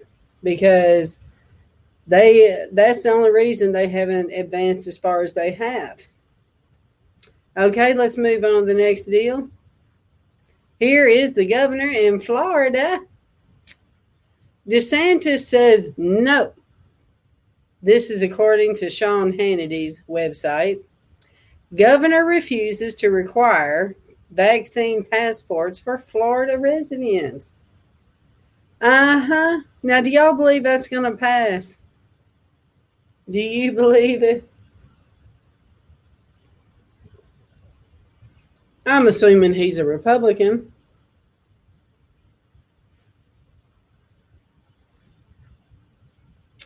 Florida Governor Ron DeSantis rejected efforts from the Biden administration and some Democrats to require COVID vaccine passports for Americans looking to return to some degree of normalcy following the pandemic. Well, then my question to him is, well, then why do you support the agenda? Are you not on President Trump's team, of which he says he's the king of the vaccine? Why would you not support the passport? They've got to be able to prove they had it right. That is a stage. All right, let's see the next one. This according to Summit News. 2 weeks after media predicted catastrophe, Texas sees COVID cases drop to record low. Hospitalizations at their lowest since October following lifting the mask mandate. Now, whether this is true or not, Bride, I cannot vouch for this, but I just wanted to tell you what this website says. More than 2 weeks after the media predicted catastrophe due to Texas lifting its mask mandate and Joe Biden labeling the move Neanderthal thinking, COVID cases in Texas has dropped to a record low where hospitalizations are at their lowest since October. Oh, and earlier this month, Texas Governor Greg Abbott announced an end to mask mandates and a 100% reopening by the end of March 10th. By the state of March 10th. The announcement was immediately met by a wave of hysteria from leftist politicians, commentaries, and the media, much of which have been compiled in this article of Jeffrey Tucker, and it included Vanity Fair reporting the news under a headline which read, Republican governors celebrate COVID anniversary with bold plan to kill another 500,000 Americans. California Governor Gavin Newsom asserting that the decision was absolutely reckless. Dr. Fauci warning that it was just inexplicable why you would want to pull back now. Bride, I already told you whenever this whole thing started that all of that was a farce. Why would he even open it back up? So this thing about this Summit News, I'm not really sure about this. I'm wondering if they are a far right news deal.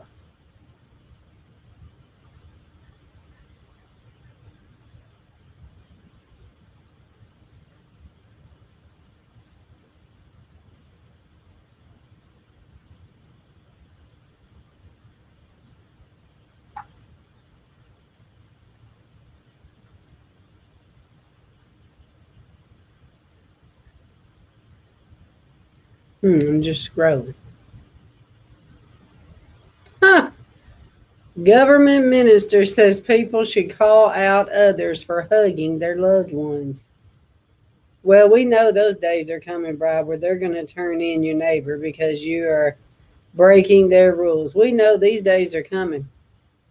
A government minister appeared on morning television to urge Brits to call out others if they were seen engaging in an odd way, such as hugging their loved ones. Yes, really.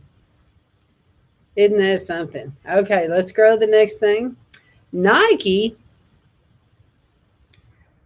sues the company making Satan shoes for LGBT rapper Little Nis for trademark infringement.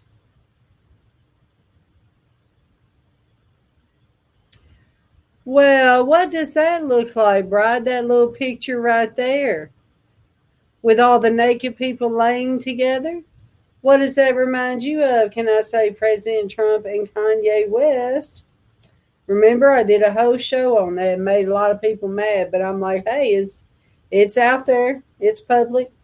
I'm not showing you anything that's not public. And why President Trump would still allow that naked picture of himself out there, I don't know.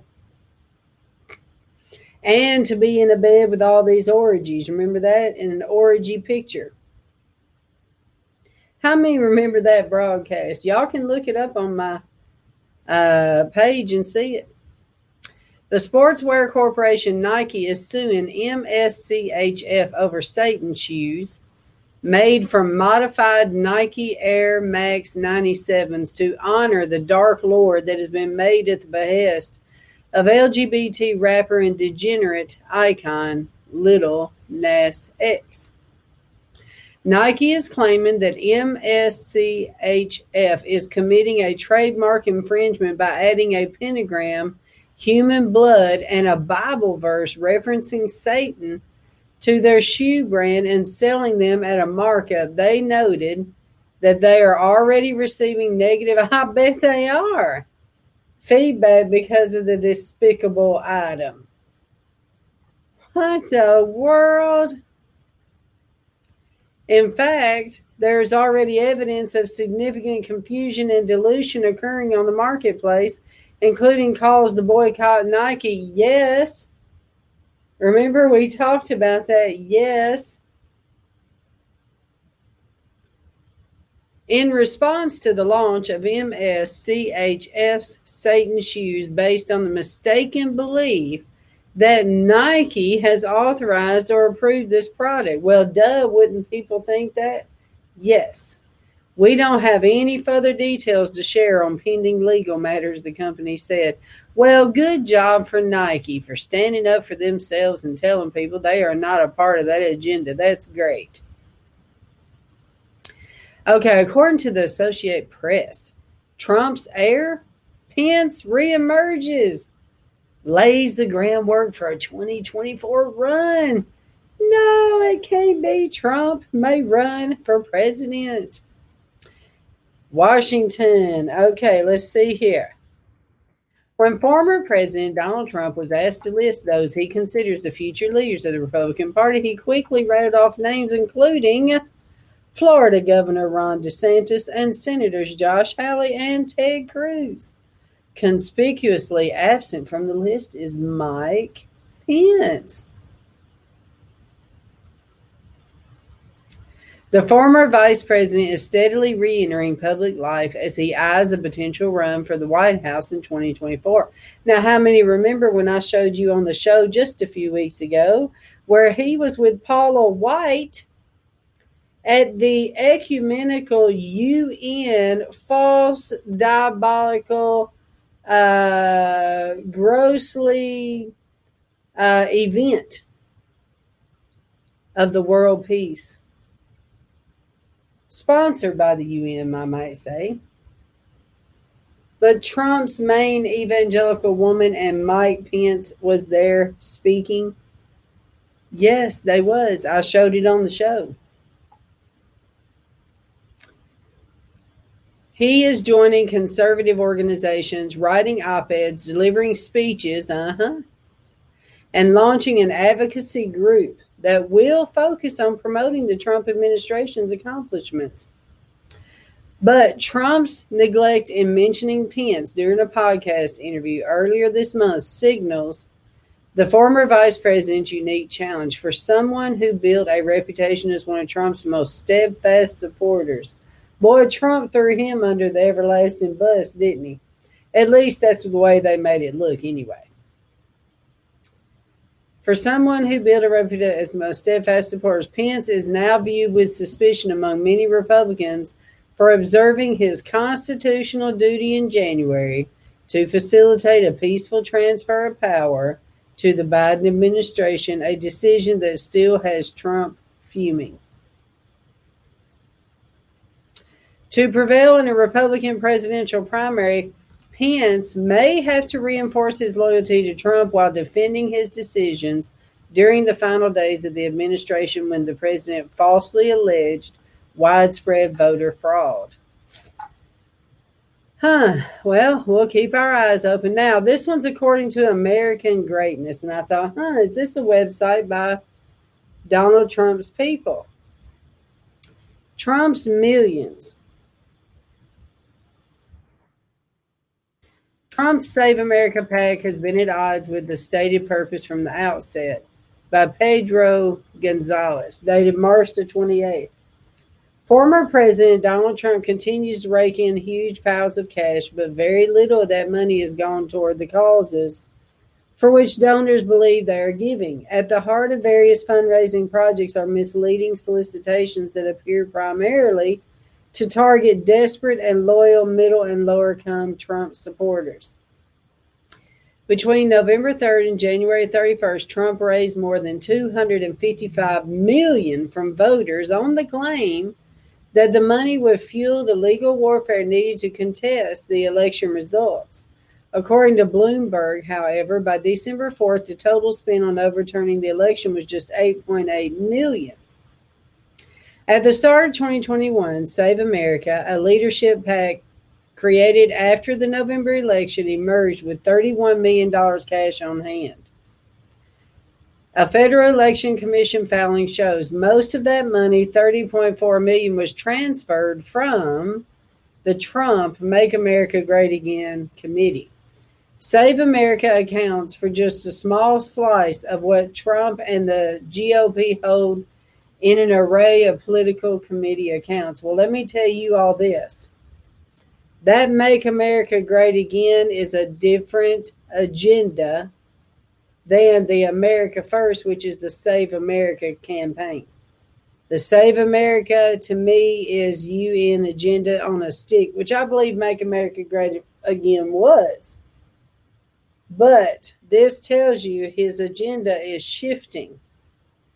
So he moved his money over to this new agenda. His presidential campaign committee still has $10.7 million in the bank.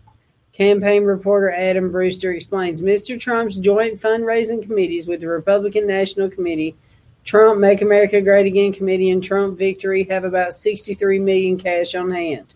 Although the former president isn't entitled to all of that money. The fine print in some fundraising emails stated that a donor would have to give over $8,000 before any funds went to an account created to finance election challenges. Wow. $8,000 before any of it would be used? Wow. Including recounts and lawsuits over alleged fraud. As a result, large sums would go instead to Trump's Save America PAC. Trump supporters were engaged to sign up for recurring donations to protect the results and keep fighting even after Election Day. Trump's leadership PAC received 60% of each donation. Wow. While the RNC took the other 40%. What? The RNC gets money off his fundraising and he don't want anything to do with them? How terrible. Until Trump's PAC share reached the legal contribution limit of $5,000, nothing would go to Trump's official recount fund. Okay, let's move forward. All right. COVID. New vaccines needed globally within a year, says scientists. New vaccines? What? Survey of experts in relevant fields concludes that new variants could arise in countries with low vaccine coverage. The planet could have a year or less before the first generation of COVID vaccines are ineffective. Look at this. Ineffective and modified formulations are needed, according to a survey of epidemiologists, virologists, and infectious disease specialists. Scientists have long stressed that a global vaccination effort is needed to satisfactorily neutralize the threat of COVID-19. This is due to the threat of the variations of the virus, some more transmissible, deadly, and susceptible to vaccines that are emerging and percolating. The grim forecast of a year or less comes from 2/3 of respondents, according to the People's Vaccine Alliance, a coalition of organizations including Amnesty International, Oxfam, and UNAIDS, who carried out the survey of 77 scientists from 28 countries. Nearly 1/3 of the respondents indicated that the time frame was likely 9 months or less.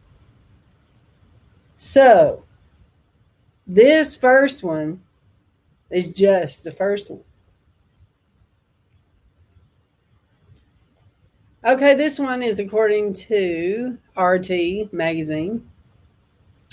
Canada halts AstraZeneca vaccine rollout for people under 55, citing substantial uncertainty amid blood clot concerns. So this is new. This is dated today, March 30th. All right, look at this one. Provinces suspend AstraZeneca shots for people under 55 after advice from a national panel. This is according to nationalpost.com. The advisory committee recommended that more information is needed on a possible link between the shot and blood clots. All right, so this is according to CBC.Canada. This is Canada News. This is for you, Miss Tender. Suspend AstraZeneca use for people under 55, vaccine committee recommends. The updated guidelines come following reports of rare blood clots. We are hearing those from all over the world. All right, looky here on Breitbart. Oxford University may scrap sheet music for being complicit in white supremacy. Yes, you heard it. The University of Oxford is considering proposals, this is dated yesterday, that would remove sheet music from its curriculum over woke claims that teaching the Western form of musical notation has roots in colonialism. Oh, thank God I taught you about colonialism, Bride. Remember? That's a word I told you we're going to have to pay attention to because that is Christianity. Colonialism and complicity in white supremacy. In response to widespread Black Lives Matter protesters and riots last year in the United Kingdom, music educators at Oxford University have joined the wider iconoclastic movement, which has been sweeping through British academia. The music department at the prestigious and ancient university has seen calls to remove music notation from the curriculum as professors seek to focus less on white European heritage and culture. Here you go. Colonialist. The white history of the United States of America, colonialist. The Christianity history, which is why it makes me so mad, these people trying to strip it because they're saying that it never existed, that it was all Masons. Or the fact that they're trying to say that it was a Judeo-Christian, which means that the Jewish go before the Christians, that it was more there. No, it was a Christian. It no longer is, but it was a Christian nation. All right, so the Oxford academics went on to pronounce that teaching the piano or conducting orchestras could cause students of color great distress. What? What? Are you kidding me? What the world? As the skills involved are closely tied to white European music. If this is not everlasting crazy, this is crazy. They don't want any history of white people. What the world? Professors at the university said the classical music, which is taught at Oxford, which includes Beethoven, Mozart, and Schubert, among others, is too focused on white European music from a slave period. Wow, wow, wow. The assertion is somewhat dubious, as Western classical music, as well as the practice of sheet music notation, predates the Atlantic slave trade, stemming back to musical traditions from the medieval period. Now, I can tell you right now, that's right, silly farce on a stick. That's right, crazy on a stick. Cancel culture, yes. First of all, let me just tell you all this. This is the prelude to the Bible.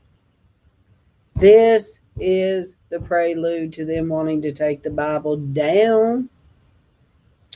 I'm telling you, I was interviewing people in Houston, Texas, years ago who was already pushing that. And they were, that whole group of them, they was all black. And they was saying people should not read the Bible anymore because they was written by racist people. So you should only listen by the Spirit. And I'm like, no, you have to have the Word to be balanced. You listen to the Spirit and the Word. So anyways, this is deep roots in the country. It is all satanic. All right, let's go to the next deal. Looky here. Sarah Obama, the step-grandmother of former U.S. President Barack Obama, died in Kenya at the age of 99 on Monday. She was the third and youngest wife of Obama's grandfather. Sarah Obama defended the U.S. leader when he was rumored to be Muslim who was born abroad. What do you think Barack Obama can do to honor her memory? Okay, and there is, all right. UK is now considering digital face scanning to enter pubs. The vaccine passport is a digital ID card dated yesterday. The UK government is funding companies that are producing technology which will utilize digital face scans to check people's vaccination status or allow or block them from entering pubs, stadiums, and other venues. Britons could have their faces scanned to allow them to access pubs, gigs, and sports events under one government-funded plan being drawn up for vaccine passports. Well, we know those days are coming. That is for sure. All right, look at this. According to interestingengeringwebsite.com, researchers find a way to harvest electricity from radio waves. The Rectenna converts energy from electromagnetic waves in the ambient environment to power wearable devices. This is dated March the 26th.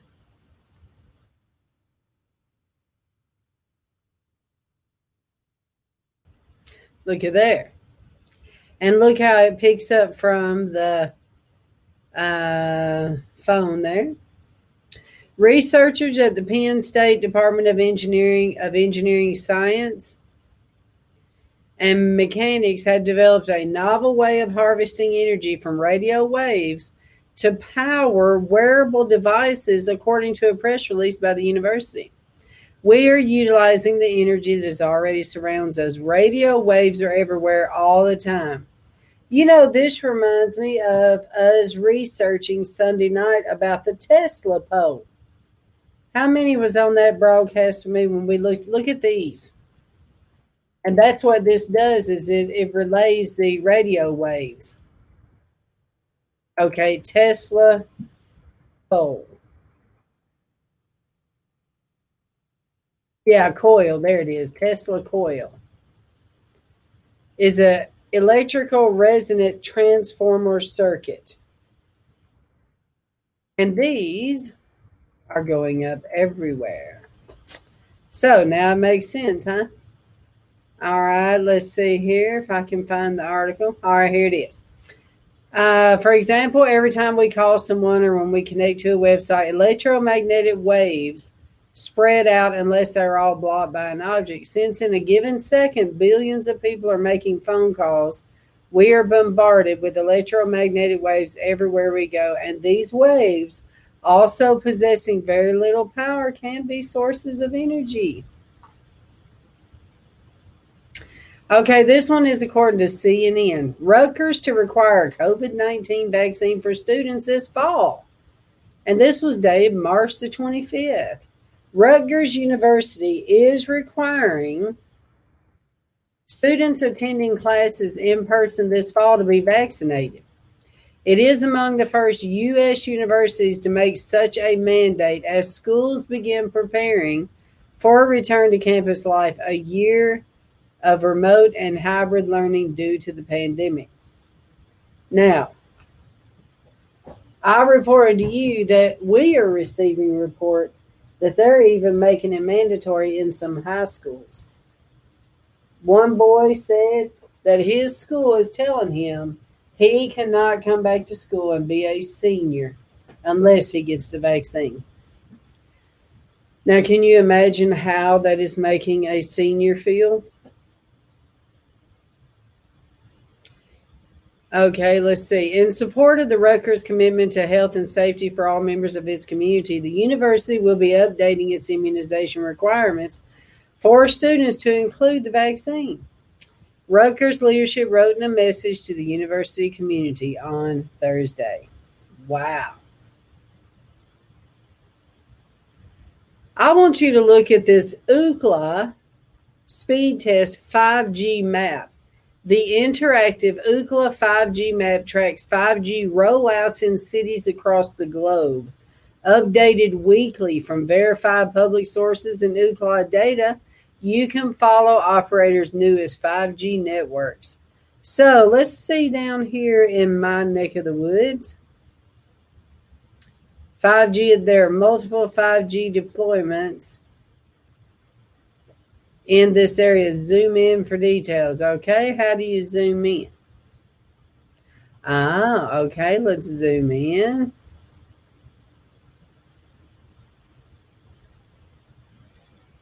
Oh, here we go, okay.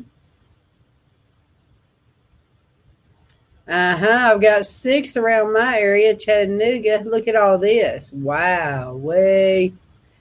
Red or the pink color is commercially available. And the black is fully available, and the purple is limited availability.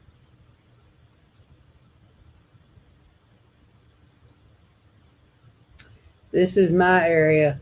Look, all up through the interstate. They're all on the interstate right there from Chattanooga. And see, Dalton, all this is going down to Atlanta. See, Gainesville. See, there's a, look how many's in Atlanta. Wow. Let's go up and look at Nashville. All right, let's see here. Let's back out and see Nashville. There's St. Louis. Okay, so it's got right there. Wow. I told y'all when I drove through Nashville there wasn't very many. But it looked like there would be. Wow, look at them through Memphis. I'm not even going to tell you what I just thought there. Look at all them in Memphis. And look at all them in Atlanta. Goodness gracious. So now I want to see through the South. If y'all know where I'm going with that. Oh, that's down in Mexico. Okay. Phoenix, Arizona. Okay. El Paso, Texas. Right there. Wow, look at all them around the border there.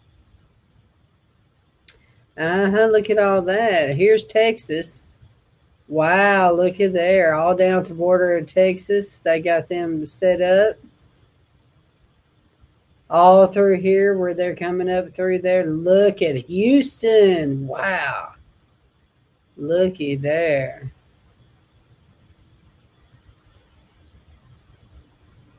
Where is Waco? I see Mobile there.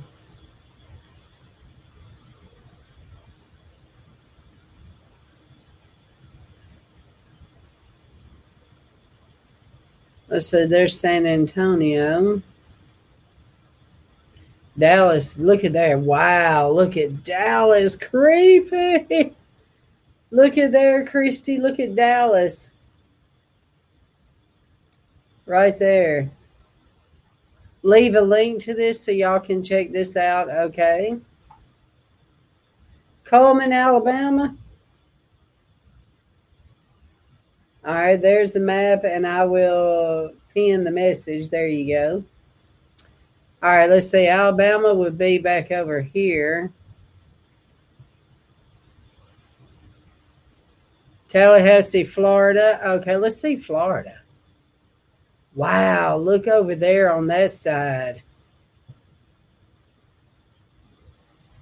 Miami. Well, they got 23, 33. If you zoomed in further, we'd probably see more. Yeah, there you go. Look at there. Just in Miami down there. Wow. There's Tampa, Florida has a lot. Well, these tell you, these are the ones that are already on, Brad. Already on. All right, so let's go up here to Alabama. Okay, so here, I want to say this is Alabama. Montgomery, Alabama. Okay, Coleman is up here close to the top. There's Birmingham, so Coleman's around here somewhere. Tuscaloosa. And well, there it is, Coleman. Zilch in Coleman. Looky there. Wow, you are blessed. Even in Decatur. Look at Huntsville has one. Winchester, zilch. Bam. Woo! Yes. Thank you, Jesus. I'm right there. Thank you, Lord. Hohenwald. Can you believe that they got one? Can you believe it? Clarksville's got one. Of course, Fort Campbell's got one. Springfield. Go, Coleman. Jacksonville, Florida. Where is Jacksonville? There's a poor Atlanta. Man, it looks like you're driving through the zombie apocalypse there. All right, let's see here. So we're going to Jacksonville. Where is Jacksonville?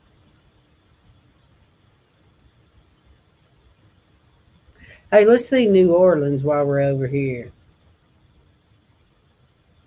What? New Orleans is ate up with it. Between right down all through the coast there. Look at there. Terrible. Terrible. There's Jacksonville. You got one little bitty one. There, let's zoom in.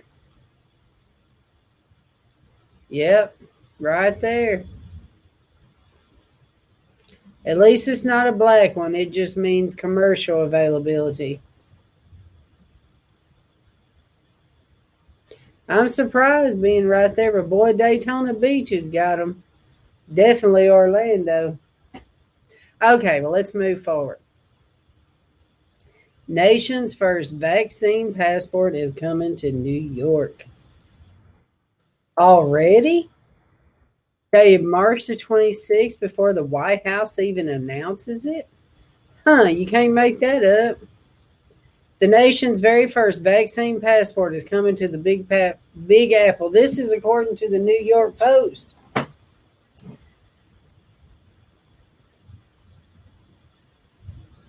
The program, dubbed the Excelsior Pass, is an app that will allow New Yorkers to prove their vaccination status or recent history of a negative test in order to gain an entry to events and businesses. Let's check this out. Excelsior Pass. What kind of name is that, Excelsior? What is Excelsior Pass? epass.newyork.gov. It's legit. It is legit. All right, let's check this out. It's our first one in the country. Excelsior Pass provides secure digital proof of COVID vaccine, vaccination, or negative results. Print your pass or use the Excelsior Pass wallet app to store passes on a mobile device for any access anytime. Safely visit businesses. Easily present your pass at participating businesses and become part of New York's safe reopening. Businesses will scan your pass with a mobile device or tablet. Get started. To receive your pass, you need to complete some brief information to verify your identity. All right, so let's see what they require. Let's see what they do for business.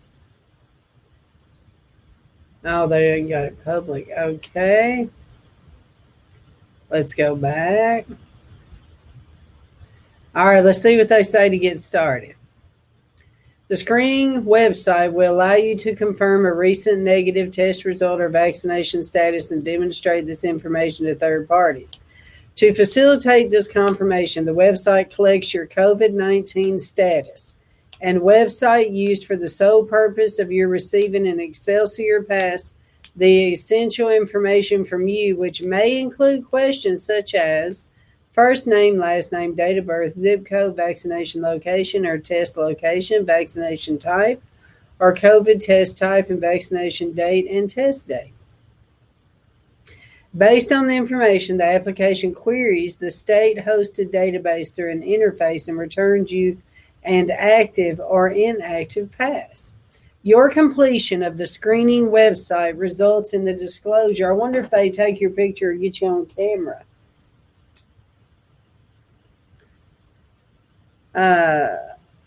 Constitutes your consent to collection and disclosure of such information by New York State for the purposes of providing your test results or vaccination status, follow-up communications, contact tracing, or similar services. The application may be hosted by third parties working with New York State. Certain information you provide to or that is collected by the application may be shared with these third parties. These third parties shall limit their use of the information solely to the purposes described, with access only to the results provided and not to the underlying data. The information you provide will be retained by New York State only for the purposes described herein. So this may be a test run, huh? The information you provide may also be subject to any applicable privacy and security laws, such as New York State's Internet Security and Privacy Act, Freedom of Information Law, and Personal Privacy Protection Law. New York State may disclose personal information without applicant consent if the collection or disclosure is, number one, necessary to perform the statutory duties of the New York State or necessary for the New York State to operate a program authorized by law or authorized by state and federal statute or regulation made pursuant to court order or by law for the purpose of validating the identity of the applicant, or information to be used solely for statistical purposes that is in a form that cannot be used to identify any particular person. Information collected from you is not subject to disclose for purpose other than those outlined above without your consent or unless required by law. All right, so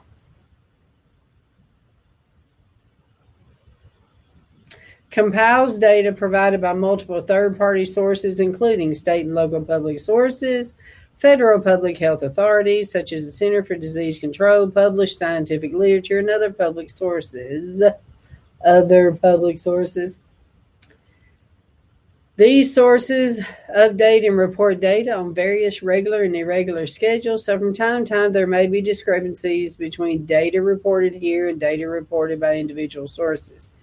It is provided as is with no warranties provided to you by the New York State or third-party parties. By using this website, You are consenting to disclose the information you have provided consent with the protections described above and solely for the purposes listed above. And then they have a privacy partner. Wow, so we've already got one. I bet that's going to be the test one. All right, well, Bride, this is it. That's it for the news today. Let's see here. I do want to, this will be my last news broadcast, Bride.